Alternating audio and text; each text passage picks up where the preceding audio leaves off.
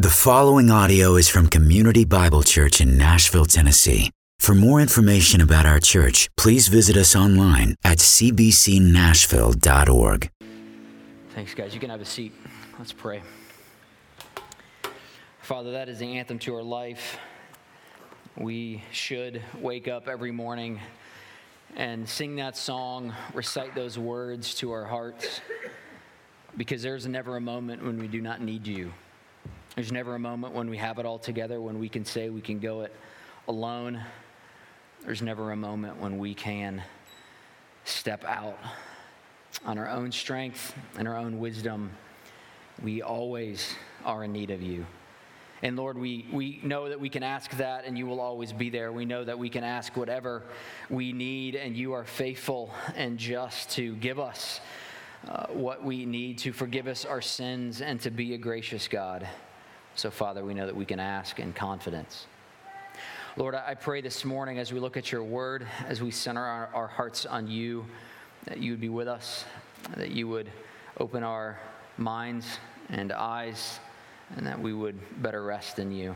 In your name, amen. I would encourage you to turn to the Gospel of John, chapter 3. That's where we are going to be this morning. But I want to start our time by actually introing our upcoming Sunday school class. Some of you I know are faithful Sunday school attenders.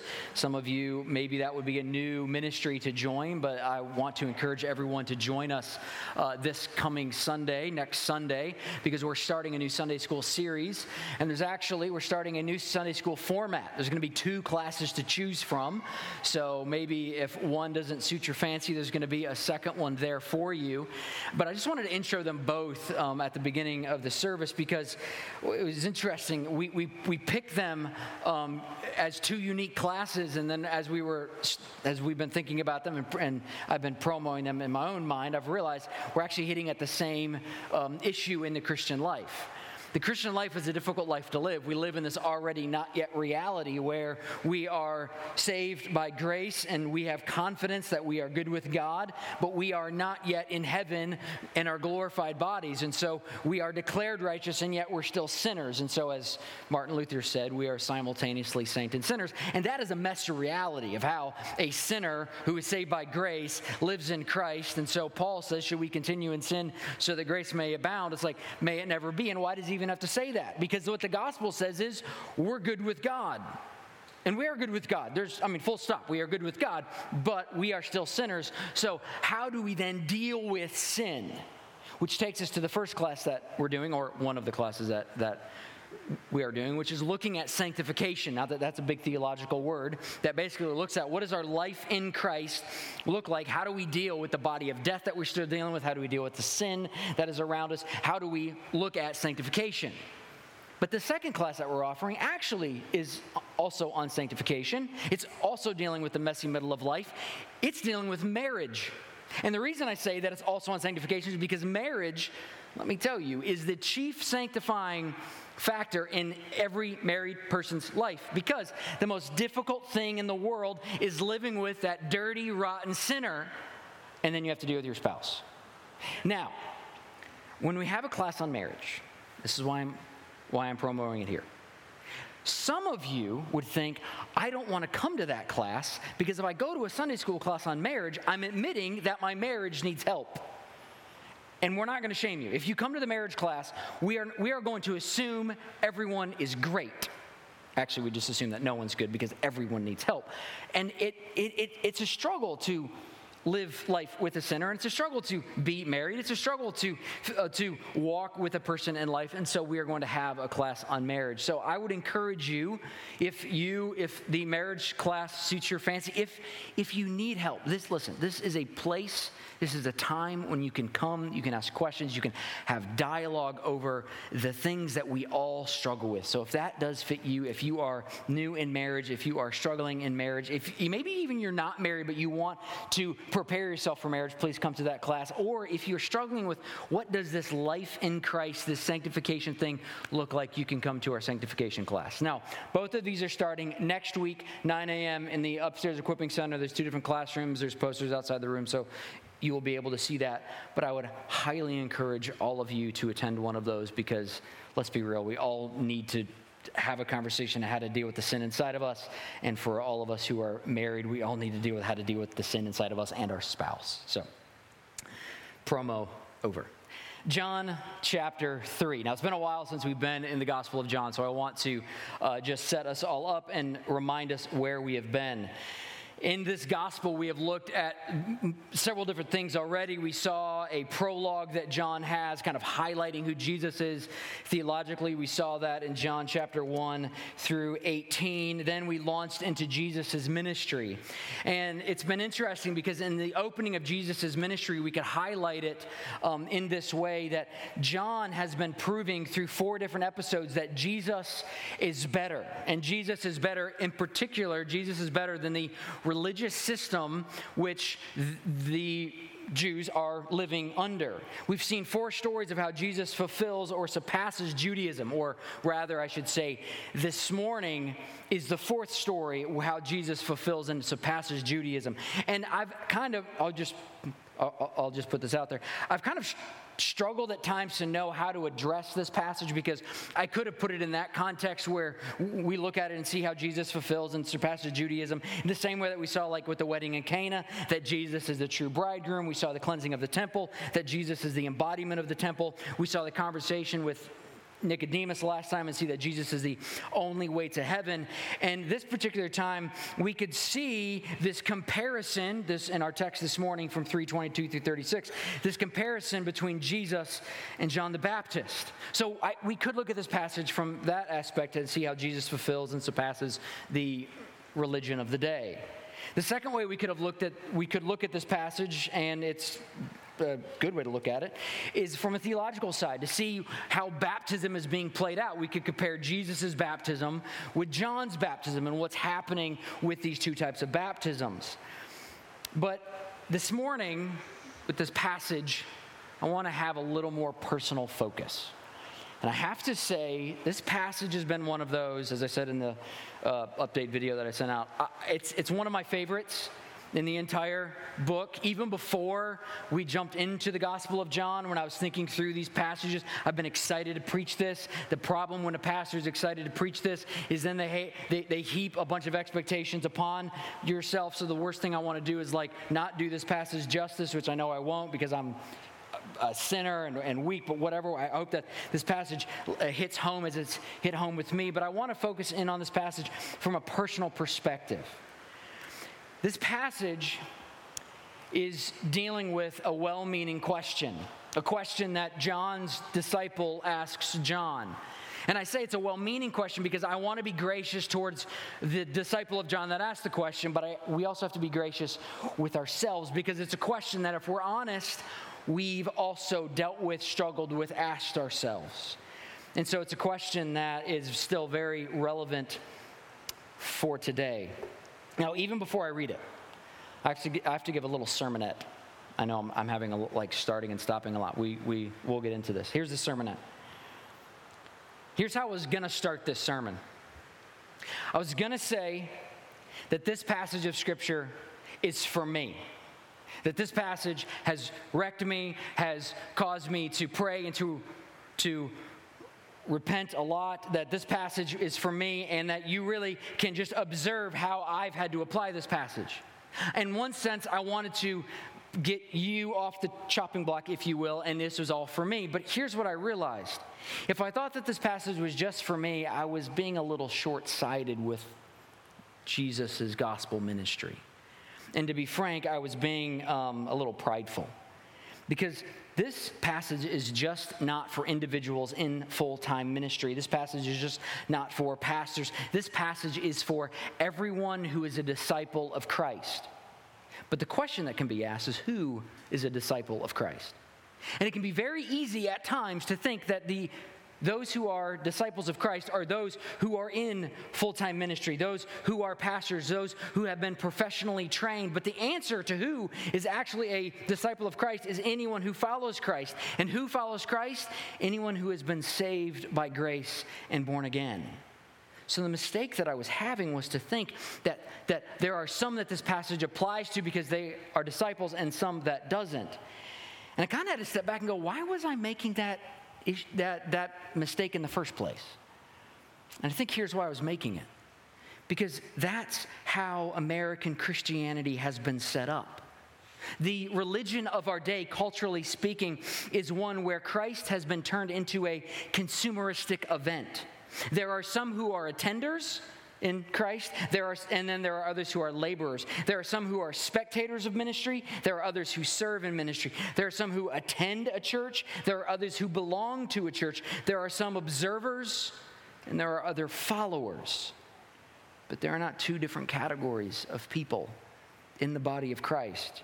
There are not people who it says, well, Jesus is a part of my life, and others who say, Jesus is all of my life. There are those who are disciples of Christ and those who are not. Now, the footnote to this is there are some people who are attending the body of Christ. Maybe there's some in this room this morning who would consider themselves observers because you're looking around saying, I'm still not there. I'm not so sure if I believe this thing. I'm still figuring out if this thing is real. And if that's you, welcome. We're so glad you're here. But if you are a believer in Christ, if you have been saved by grace, if you look at him and look at Jesus and say, he is my Lord, you are his disciple. So maybe some of you have been looking around in this gospel trying to figure out, where's my place? Where do I fit in? Who should I apply? Which role do I play in this? If you are a believer, you are his disciples. That means that you have an active role because there are no passive bystanders in the body of Christ. There are only active workers. So as we get into this is not just for me. This is for all of us. Sermonette over. I want to read for us our passage. Our passage is John 3:22 through 36. You can look at this. I'll read it, and then we will unpack it. After Jesus and his disciples went into the Judean countryside, he remained there with them and was baptizing. John also was baptizing at Aenon near Salem because water was plentiful there, and people were coming and being baptized, for John had not yet been put into prison. Now a discussion arose between some of John's disciples and the Jews over purification. And they came to John and they said to him, Rabbi, he who is with you across the Jordan, to whom you bore witness, look, he is baptizing and all are going to him. John answered, a person cannot receive even one thing unless it is given him from heaven. You yourself bear witness to me, and that I said, I am not the Christ, but I have been sent before him. The one who has the bride is the bridegroom. The friend of the bridegroom, who stands and hears him, rejoices greatly at the bridegroom's voice. Therefore, this joy of mine is now complete. He must increase, but I must decrease. But he who comes from above is above all, and he who is of the earth belongs to the earth and speaks in an earthly way. He who comes from heaven is above all. He bears witness to what he has seen and heard, yet no one receives his testimony. Whoever receives his testimony sets his seal to this, that God is true. For he whom God has sent utters the words of God, for he gives the Spirit without measure. The Father loves the Son and has given all things into his hand, and whoever believes in the Son has eternal life. And whoever does not obey the Son shall not see life, but the wrath of God remains on him. Let's unpack this for a moment. First section here that we get to from 22 to 24 is really just looking at some background material and moving Jesus from Jerusalem to the Judean countryside. We don't know how long Jesus was in Jerusalem at this time, but he at some point left the city and went out into the country. And there he was baptizing. Now, there's a couple of notes here just by way of kind of some textual stuff. It says that Jesus was baptizing. And one, you can say, oh, great, Jesus is baptizing. The problem is Here, the issue that we have to deal with is in chapter 4, verse 2. It says Jesus did not baptize. He did not physically baptize. So what's going on here? Well, Jesus was not functionally baptizing. His disciples were baptizing. But then that brings up another point. Why does it say that Jesus was baptizing? What's happening is that Jesus went out into the countryside and people were being baptized in Jesus' name. Baptism isn't new. We've seen baptism. John the Baptist was baptizing. But prior to that, the authority of the baptism came from John the Baptist. Now, the authority of the baptism is coming from Jesus, and this is creating a stir. And the stir is among John's disciples saying, wait a second, this is throwing off our game here. Just a couple of other things that happen. The reason that there's a parenthesis in verse 24, for John had not yet been put into prison. When John, the gospel writer, wrote this gospel, he knew that other gospels existed. Like he knew of Mark's gospel. He probably knew of Luke and Matthew's gospel. So he knew that other people had been told the story of Jesus. And the difference in those gospels, the synoptic gospels, is they look at Jesus' ministry from kind of a chronological viewpoint. So they're going, wait a second, John was in prison. So how is Jesus now baptizing at the same time that John is baptizing? So John, the gospel writer, is kind of tipping his hat towards those other gospels, realizing you've probably heard this story, but this is before John was thrown into prison. Now, what in the world is this conversation all about? And why was this episode given to us? What is happening here? The main question or concern is about authority. It says that Jesus was baptizing in the wilderness, in the countryside, and people were coming out to him. And John the Baptist, John's disciples were suddenly observing their crowds being split. You see, John the Baptist had been in the countryside baptizing people. So they had always seen people come from Jerusalem, come from the surrounding areas, and they were coming to John the Baptist to be baptized. So he was creating a stir, a crowd. Just think back in chapter 1. That's why when the Pharisees came to John the Baptist and started questioning him, who are you and what are you doing? And John the Baptist got to sit there and go, no, I'm not the Christ. I'm not the authority. I'm not the one. Somebody is coming. Well, now Jesus has started his ministry. When people are coming from Jerusalem and coming from the neighboring towns, instead of going to John the Baptist, they're going to Jesus. And John the Baptist's disciples were struggling with that. Because all of a sudden, they were dealing with this envy. They were dealing with this frustration of, hey, our platform is diminishing. We're no longer the top Baptists in the crowd. We no longer have the biggest following. John, you are losing power because you are losing, and power and authority because you are losing your position. There's not as many people here. That's a problem. And this sets up for them to go to John. It says they were having a discussion with some other Jew, and they're talking about purification. They're talking about authority. They're talking about what should go on here. And they go to John the Baptist, and they approach him in a very interesting manner. Think about John the Baptist. He had one job. His job was to be the forerunner of Christ. And what we have seen in this gospel already is he makes it very clear that he is here to proclaim that the Lamb of God is coming. And when he saw the Lamb of God, he made it very clear, that's him, not me. So his entire ministry has been surrounded by saying, I'm not the guy, he's the guy. And these disciples, if they've been with him for very long at all, have heard the fact that, hey, the Messiah has come. But look how these disciples approach John. Rabbi. They give him the authority and honor and the position that he deserves. Rabbi, teacher. This is actually the only time in the Gospel of John that anyone else is referred to as rabbi besides Jesus. Every other time, Jesus gets the title rabbi because it's a title of authority, position, and honor. Here, they're saying, Rabbi, you are our teacher. We are your followers. Rabbi, he who is with you across the Jordan, whom you bore witness, look, he is baptizing and all are going to him.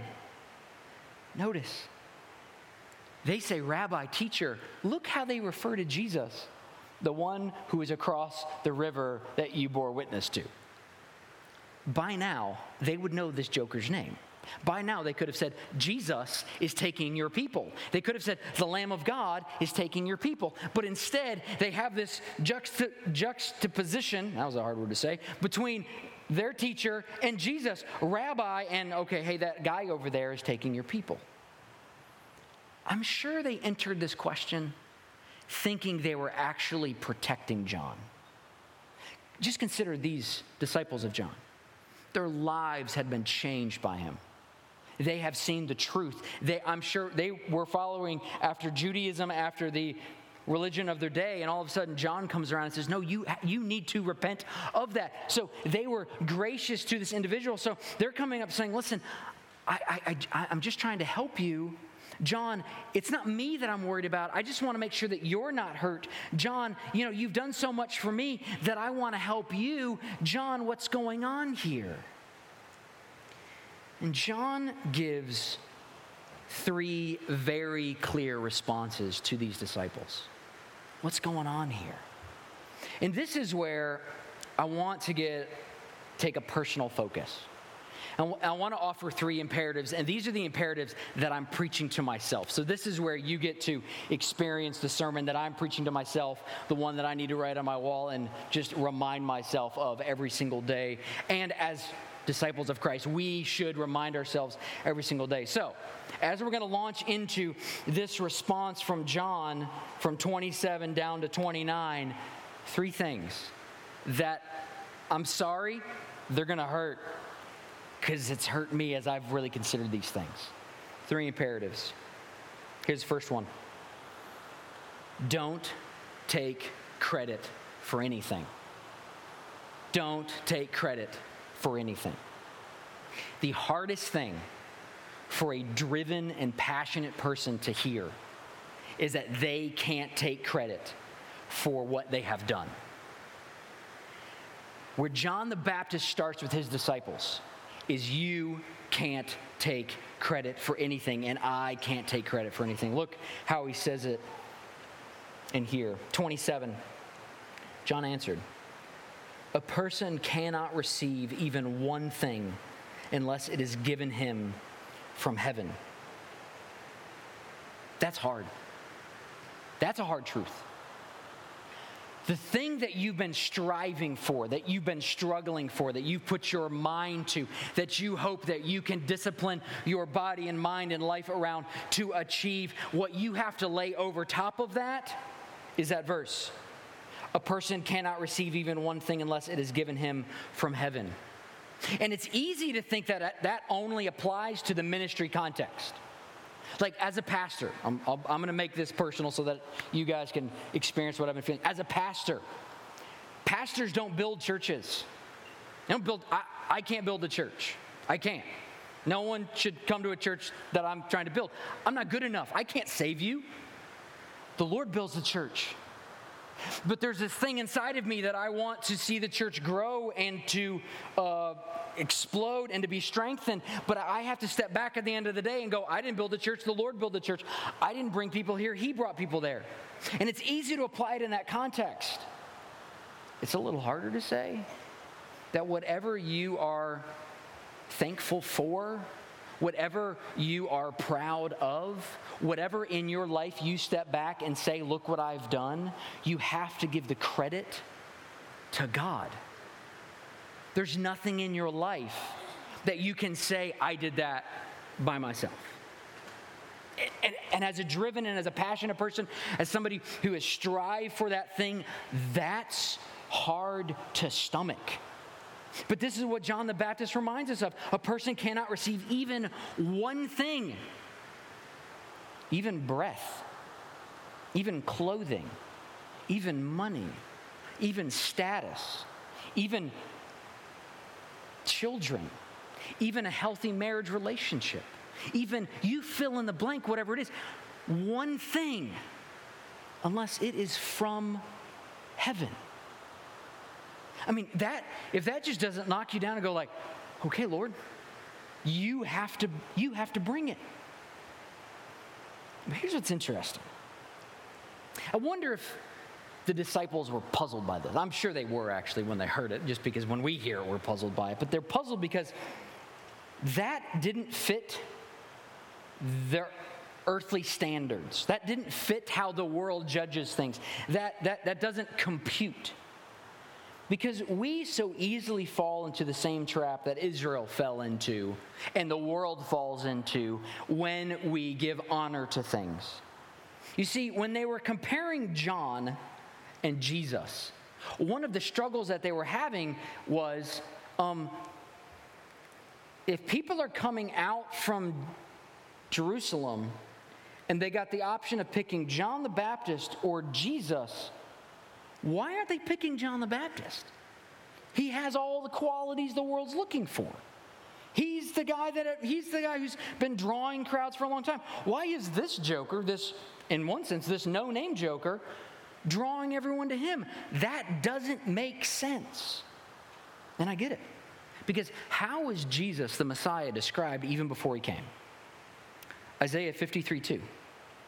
For he grew up before him like a young plant and like a root out of dry ground. He had no form or majesty that we should look at him, and no beauty that we should desire him. Where Isaiah 53 lands us is that Jesus was an ordinary guy. I don't know how Jesus looked. I don't know what he looked like. It is definitely not the American Christianity, blonde-haired, blue-eyed, Kenny Loggins looking dude that we put on the postcards of who Jesus is. I don't know what he looked like, but according to Isaiah 53, he wouldn't stand out in a crowd. But John, he's got this appeal that people are coming to him. I mean, he's done a good job of creating this longing. And so these disciples are saying, why is Jesus drawing more people than John is? And as I said, it's because they were looking at it the same way that Israel was looking at things. You see, there's a story back in 1 Samuel 8. The nation of Israel, who had walked with God for 100 or more years at this point, who had seen miraculous things at the hand of God. And they had conquered nations that they should not have been able to conquer. They were able to make it for 40 years in the wilderness, make it out of Egypt, and then conquer the land of Canaan. They got to a point when they looked at the prophet Samuel and said, we want a king. And the reason they wanted the king was because all of the surrounding nations had kings, and they wanted to participate in the whose king is best competition. They wanted to be able to say, look at my king, how much gold he has, how many wives he has, how much cattle he has, how big his palace is, all this stuff. They wanted to be able to participate in that competition, that earthly man-made competition. So they went to Samuel and said, we want a king. Now, Samuel did what he should have done as the prophet and goes, you have a king. It's the King of Kings and Lord of Lords. You want somebody else? They said, yeah. So Samuel goes to God. God, in frustration,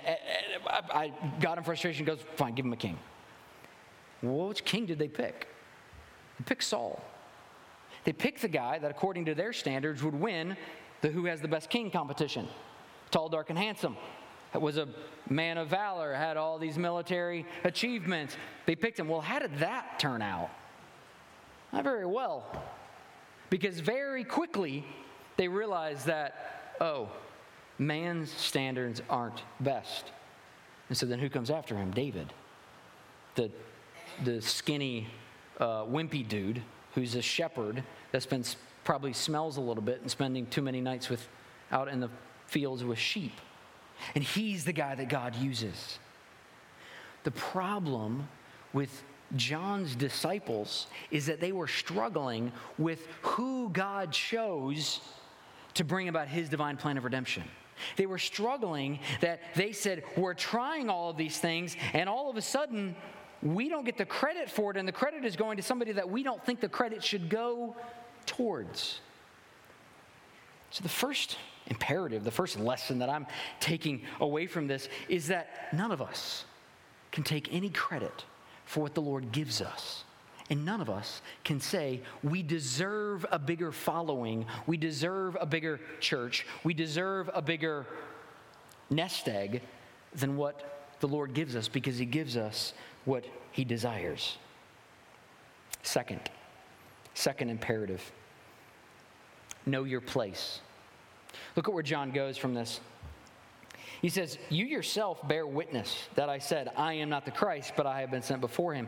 The one who has the bride is the bridegroom. The friend of the bridegroom, who stands and hears him, rejoices greatly at the bridegroom's voice. John reminds his disciples very quickly, I've never said that I'm the Messiah.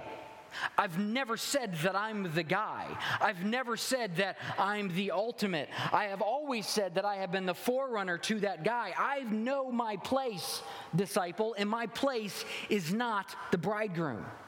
Now, what's this illustration that he's giving? He's picturing a wedding. And with the wedding, there's the bride, then there's the groom, and then in our context, there's the best man, or in their context, there's the friend. And actually, in this context, the friend or the best man at the wedding had far more responsibilities than the best man has today. Today, it's like, don't lose the ring and don't make a fool of yourself at the speech. That's about all he gets. In this context, the friend, the best man, had a lot more responsibilities. He's the person who's actually protecting and preparing the bride for the bridegroom. He's responsible for calling people to the wedding. He's responsible for making sure that the wedding goes as planned. He has a lot of responsibility on him. But even in this context, that his role never rises to the notability of the bridegroom. He never gets in the pictures with him and goes, I'm the front and center dude. He realizes, I am just the witness. I am just the forerunner. I am just the friend. He understands his place. John realized that these disciples forgot their place. And the place that they had forgotten is that they can't save anyone. John's over here going, I'm glad they're going over there because I can't save anyone. My baptism, my life does not save anyone. The only person that can save somebody is Jesus. So yeah, I know my place. I am only here to point them towards him. So these people need to leave me and go to him because he is the Messiah and I am not. But again, allow me to get personal.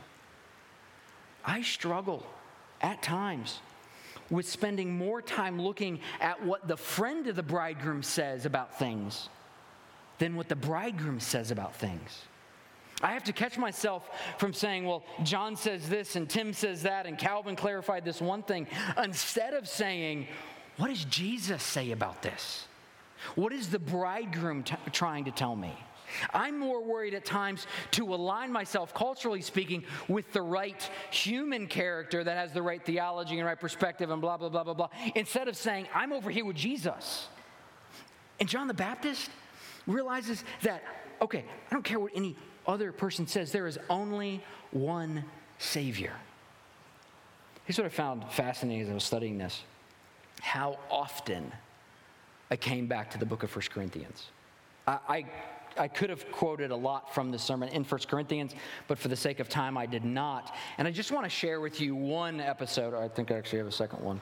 One thing here. There might be a second one in my notes. I forget if I took it out or not. But here's 1 Corinthians 3, 5 through 9. And let's just be real. This applies today as well. What then is Apollos? And what is Paul? Servants through whom you believed, as the Lord assigned each to you. I planted, Apollos watered, but God gave the growth. You see, so often in our lives, we sit and go, well, I'm with John. You can fill in the blank, whichever John you like. Or I'm with Tim, or I'm with Calvin, or I'm with fill in the blank over here. We align ourselves with the man, with the fallible human man, instead of aligning ourselves with God. Because as it continues in verse 7 of 1 Corinthians 3, so neither he who plants nor he who waters is anything. Get that? He who plants or he who waters is anything, but only God who gives the growth. He who plants, he who waters are one, and each will receive his wage according to his labor. For we are God's fellow workers. You are God's field, God's building. John understands his role. I am but a herald to the Messiah. I just point people towards the one who can save. I am not the one who can save. I know my place. And look at his response with this. At the end of verse 29. Therefore, this joy of mine is now complete. These disciples were anxious over the fact that their crowds were diminishing, their platforms were drying up. They thought my power and my time is over. John's joyful about that because he says, good. I'm glad that people have seen what I was called to do. I'm glad that people have seen the Messiah and are going to him.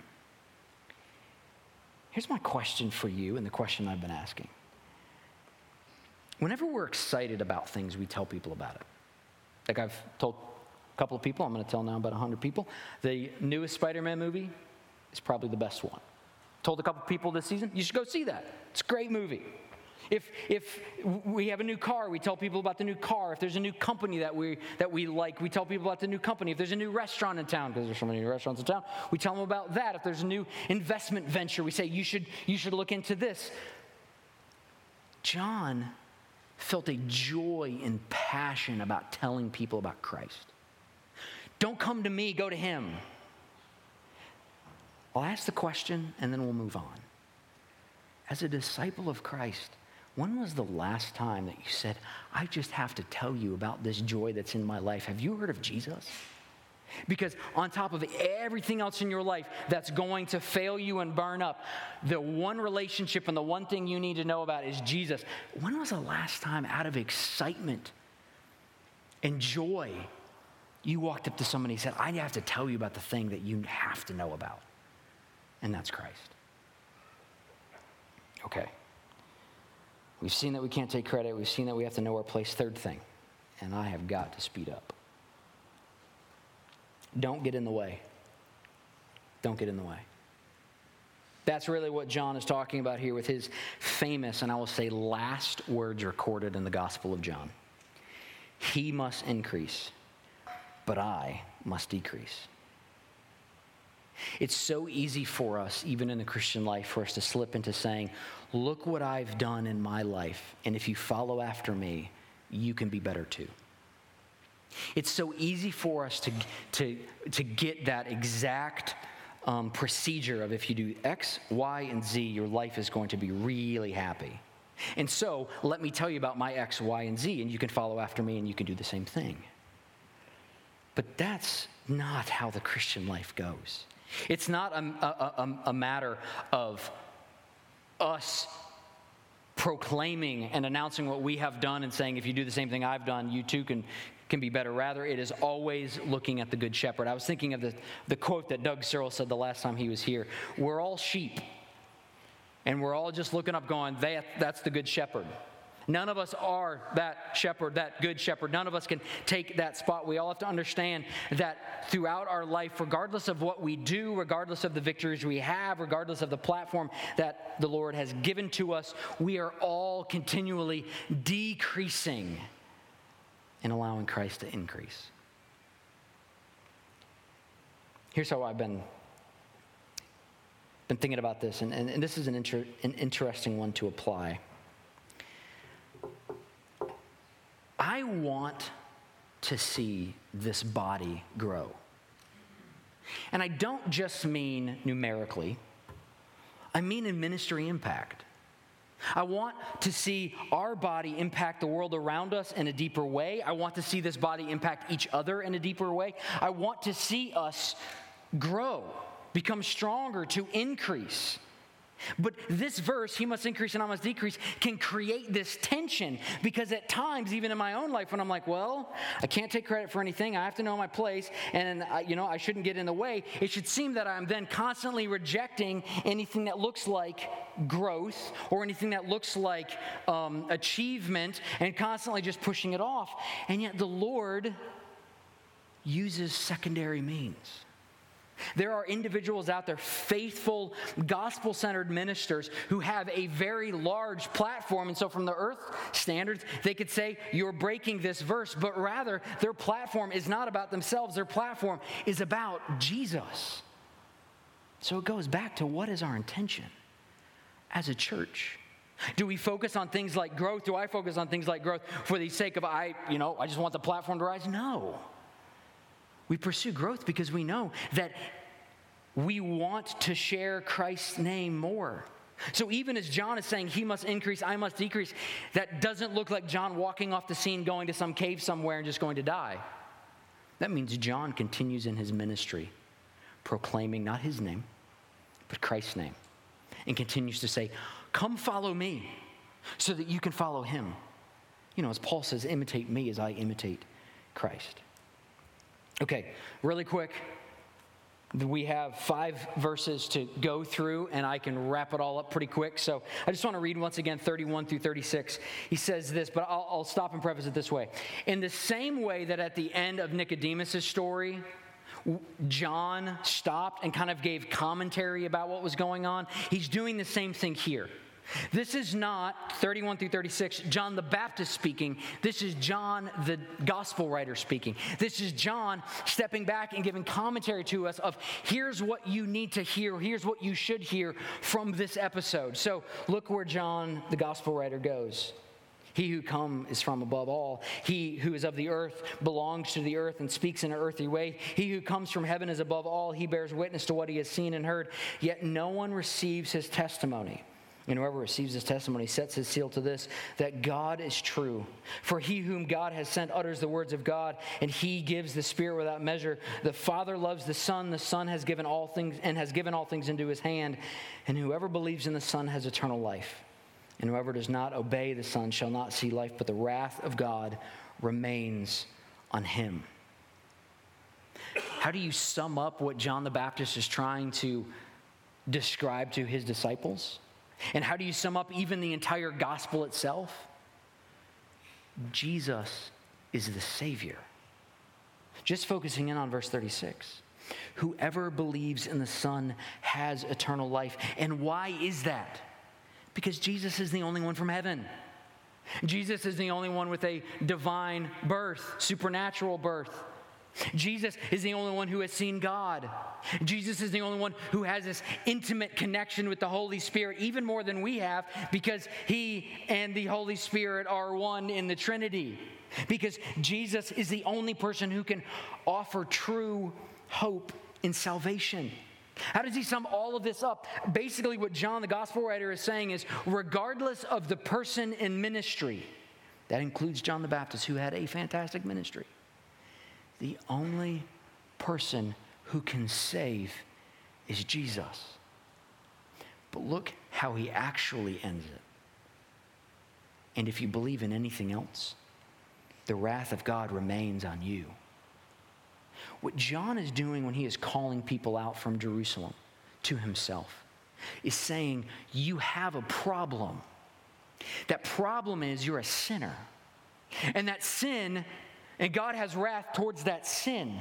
And if that wrath is not satisfied, then when you die, you will satisfy that wrath in your own body, because God must punish sin. So you have 2 options here. You can believe in the Messiah, the person who's going to live the perfect life and die the perfect death and rise again and give that to you. Or you can deal with that wrath on your own.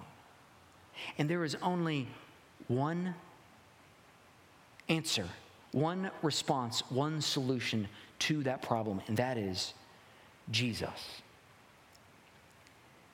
Our world throws so many different saviors our way. There are so many different false gospels that are proclaimed to us every single day about ways that we can be satisfied, that we can be comforted, that we can trust to say, okay, I'm good right now. But they're all false gods, because there is only one way that we can say that we will spend eternity in heaven with God, and that is through his Son. As we transition to communion this morning, I just want to remind everyone of why we do this and what these elements represent. These elements represent the perfect life, death, burial, and resurrection that we have in Christ. These elements stand opposed to all of the other false idols, false gods that we are presented with. 6 days a week, our world is bombarded by false ideas of salvation. Our world is fantastic at creating them. And January is one of the best ways to understand this. Because right now, it's very easy to think that whatever New Year's resolution that you are applying is the answer to your problem. And it's got nothing wrong with those resolutions. I'm working on some as well, because I got some stuff I got to deal with. But I understand those don't save me. Those might make me a better person, a healthier person, a more disciplined person, whatnot, but they don't save me. But so often the way that the world describes those things is if you do this, you're going to be good. Then we come to the table on Sunday, and we are reminded that the only thing that can make us good right, righteous is not from our hands. It's from Jesus, who lived the life that we need, who died the death that was required for us, who rose again and defeated death and offers that to us by grace through faith. Believer, as we take this together this morning, I hope that you can take it and you can be renewed in your trust that Jesus is enough and Jesus is better. But if you're here this morning and you have not placed your faith in Christ, maybe you're one of those, as I talked about, one of those attenders that's still trying to figure it out, not sure what's going on. Here's what we ask. Just let the plate pass you by, because we don't want it to confuse you, because we don't take this to save ourselves. This isn't one of the steps. The only step is by grace through faith, is trusting in Jesus, that his life was enough, that his death was enough, and that we can't do it. So we just ask that you let this pass you by so it doesn't confuse you. Let's pray, and we can take this together. Lord, thank you for the church.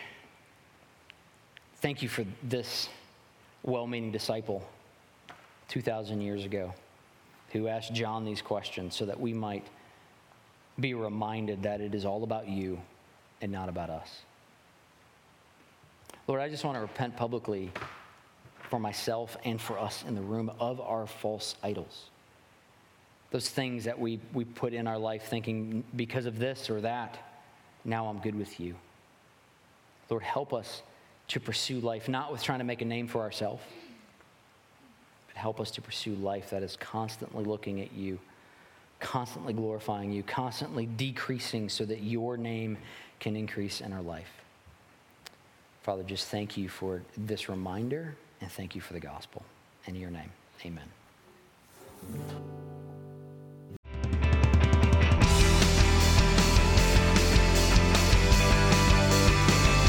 Thank you for listening to this audio presentation from Community Bible Church. For more information, please visit us at 6005 Edmondson Pike in Nashville, Tennessee, or online at cbcnashville.org.